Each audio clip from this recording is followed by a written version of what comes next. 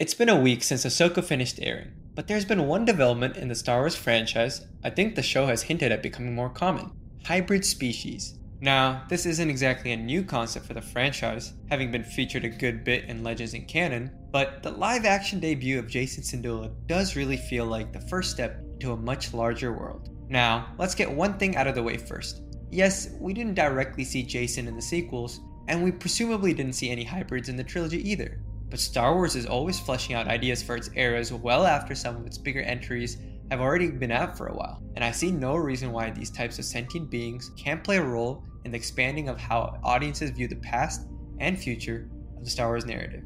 Jacen Syndulla is, if not already known, the half-Twi'lek, half-human son of New Republic General Hera Syndulla and Jedi Knight Kanan Jarrus. If you're wondering why Hera, Sabine, Ezra, and Huyang all mentioned him during the show, but we never really got to see him, well, just go watch Star Wars Rebels. It's a great series and really helps flesh out the Ahsoka show as a whole. Jacen first features in the finale epilogue of that show, where it's revealed that he was conceived at some point during the fourth and final season of the show. He appears almost entirely human, minus his green hair and his green-tipped ears. It's a bit of a silly design, but the Ahsoka show did double down on it, showcasing a presumably older version of the character with longer and darker green hair, which conveniently covered his ears. We can get into that whole mini arc that he has with connecting to the Force and helping save Ahsoka, and what that will mean to Hera and the rest of their family story, but that's for another video. What we will focus on here is that while Jacen is the biggest example of a hybrid in Star Wars to date, the average fan wouldn't even realize with how human he looks. The animated Star Wars fan, on the other hand, would wonder how Jacen fits alongside Shaiya and Jek LaQuain. For those who have watched the Clone Wars, the LaQuain family is comprised of Sue LaQuain, a Twi'lek farmer, and Cut LaQuain, a clone trooper who deserted after his experiences post-First Battle of Geonosis. The two raised their children, Shaiya and Jek, who are confirmed to be Twi'lek human hybrids. Interestingly, Cut is confirmed as not being the father, as Sue had already had her children before the two even met, just with another human male. While both children have mostly Twi'lek features, there are some intriguing differences. Shaiya has the eyebrows and cone-shaped hearing organs found in female Twi'leks, but she has skin patches matching that of a more Caucasian-looking human spread throughout. However, it appears that the patches have given way to a lot more of her Twi'lek blue, and the lighter skin patches remaining are darker in her Bad Batch appearance. Her brother Jek has always looked like most Twi'lek males in both of his appearances, but he does have eyebrows, unlike Twi'lek males. With Sue having a very pink skin tone, whatever dominant and recessive traits that manifested in her two children from herself and their human father have very little similarity to Hera and Kanan with Jacen. Jacen doesn't seem like he will ever have Leku, and we don't know how his skin color will change with his age, but his green elements seem directly drawn from his mother and grandmother, and his overall skin color falls somewhere between Kanan's and Cham's. So, with these three Twi'lek human hybrids established, what does it mean for how Jacen will grow and look like? At least for now, the Twi'lek human hybrids are established as being wildcards. It's not that surprising either, with how different mediums could encourage further diversity in how Twi'lek human hybrids can look, and how some Twi'leks can even differ. At least for live action, it seems that Jacen will be a hybrid with human-dominant features, which is far easier to build into more Twi'lek features, should it ever happen. He could very easily still have Leku, with two growing from behind his head in a similar manner to Orn Free Taa, the most prominent Twi'lek politician in Star Wars history. But what other hybrids can and have happened, and what do both canon and legends inform us about them? So far in canon, the second most prominent hybrid species is the Alder Esperion, born from redskin Esperions who intermarried with human Alderaanian colonists several generations before the Galactic Civil War. While only featured in the Princess Leia comic miniseries, set just after New Hope, they serve as an important example as to why we haven't seen more hybrids. Amongst some Alderaanians, despite their long-standing history as a sentient and peaceful race, Alder Esperions were not considered true Alderaanians by other human Alderaanians, like Jorah Astane of the Alderaan Enclave on Sullust. While the efforts of Princess Leia, Uwa Parisi of the Melodic Order, and eventually Jorah Astane created a more integrated and accepted Alderaanian diaspora, it's obvious even humans from a progressive society like Alderaan would balk at the idea of interspecies mingling. Yes, humans have been known to breed with Marillions and Thelans as well, but other species have their own hybrid children. Corans and Mon Calamari, despite ancient tensions, have been known to have children together, and Gungans and Gozos have also paired with each other, if Flix is to be trusted. In total, we know of several hybrids in canon. Beyond Bionel, the chief of the Alder Esperion population, Jom Jarush, a Coran Mon Calamari cook who worked at Takodana Castle nearly 150 years before the Battle of Yavin, Jekin Shaiya Lequain, Maze Rainshi, a human Marillion hybrid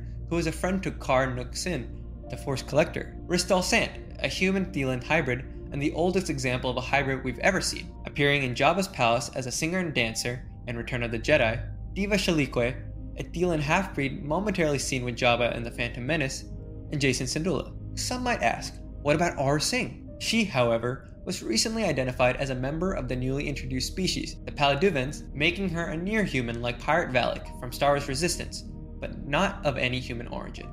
Going into Legends, we have further human interbreeding with the Koinite, Echani, Pharaohan, Hamadryas, Kefar, Miraluka, Nagai, Sith, and other species.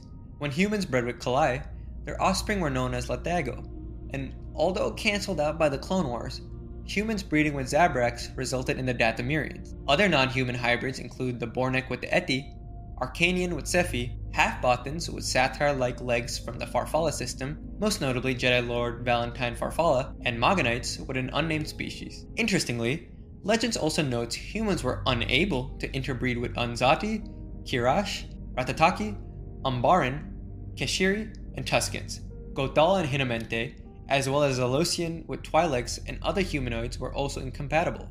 Legends also makes an emphasis on the fact that many species ostracize members who bore hybrid children, which could add another wrinkle to the canon depictions of this growing group of sentient beings. But ultimately, how will they be depicted? Well, I theorize we can get more human-alien hybrids in the vein of Jacen Syndulla, fully fleshed out and as wild as can be. There's a certain fun in the unknown of what Jacen could end up looking like, which pairs well with the unknowns of his whereabouts in the sequels and the potential force training he could one day face. It would be very interesting to bring back Leia with the Alderaanian diaspora, where it would be easy to then showcase the Alder Esperions, but that's maybe not the strongest use of the potential of hybrids. I think the best place to show off hybrids of all forms would be Skeleton Crew. It is reportedly the most expensive Star Wars streaming show, with a rumored budget of $136 million, and the small leaks of trailers and promos since Celebration have showcased many aliens. There's the potential that the story could start off in the expansion region, maybe the Outer Rim, or even at the edges of wild space in the unknown regions, before pivoting to the new galaxy introduced in Ahsoka. Perhaps there's an artifact or some residue from the Eye of Sion jumps that the character Jude Law plays, as well as the child that characters stumble into and are carried towards Peridia. Or maybe there's even a chance that the Purgle accidentally draws them to this new galaxy. This is a show that has been sold as Stranger Things in Space, a bit of a throwback to the Amblin era as well, and getting children to fit into the storyline of the entire Mandoverse may be a bit tricky. If they do end up in this new galaxy introduced in Ahsoka, there's a chance that we can even have the character stumble upon her and Sabine. Even if they don't, meeting new and strange aliens who have interbred or other familiar species and how they evolve differently in this galaxy could create a unique opportunity to have Star Wars play with not just hybrid designs, but old and new aliens alike. From there, the species that people find most interesting can start appearing in the main galaxy in all these different eras, creating unique questions for just how close different species in the two different galaxies can really be, and if the aliens we deem to be so unique may in fact have roots in other galaxies, or have even been descendants of even older species from entirely different galaxies. And if we really want to get wilder and even more connected to Legends, maybe some of these species were created in the first place. Thanks everyone for checking out my semi-Star Wars theory, semi-Star Wars knowledge video that I dropped today. I hope you guys enjoyed it.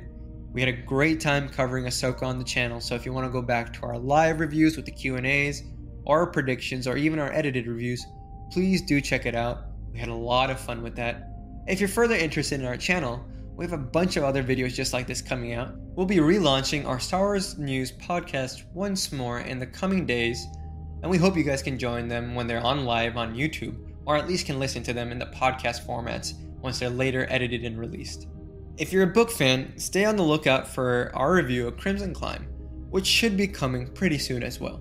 And if you like engaging with us more directly, besides just comments and liking on our videos, do check out our community tab where you can see our current bracket running, Dark Side Power Ranking. And if that isn't enough for you, make sure to check out our Monday videos where we drop our lives of our Let's Plays of different video games. Right now, we're playing Star Wars Republic Commando, so we are nearing the end of that, so do definitely join in before we finish the whole game and move on to our next one. During those streams, we talk about anything to do with Star Wars or even other topics as well, so don't be afraid to ask whatever you want. And if you're a really big fan of the stuff that we've been creating these last couple years on this channel, do sign up for our YouTube membership or our Patreon memberships, where you'll get exclusive access, exclusive videos, exclusive live streams, and a bunch of awesome ideas coming your way. Thanks so much for watching.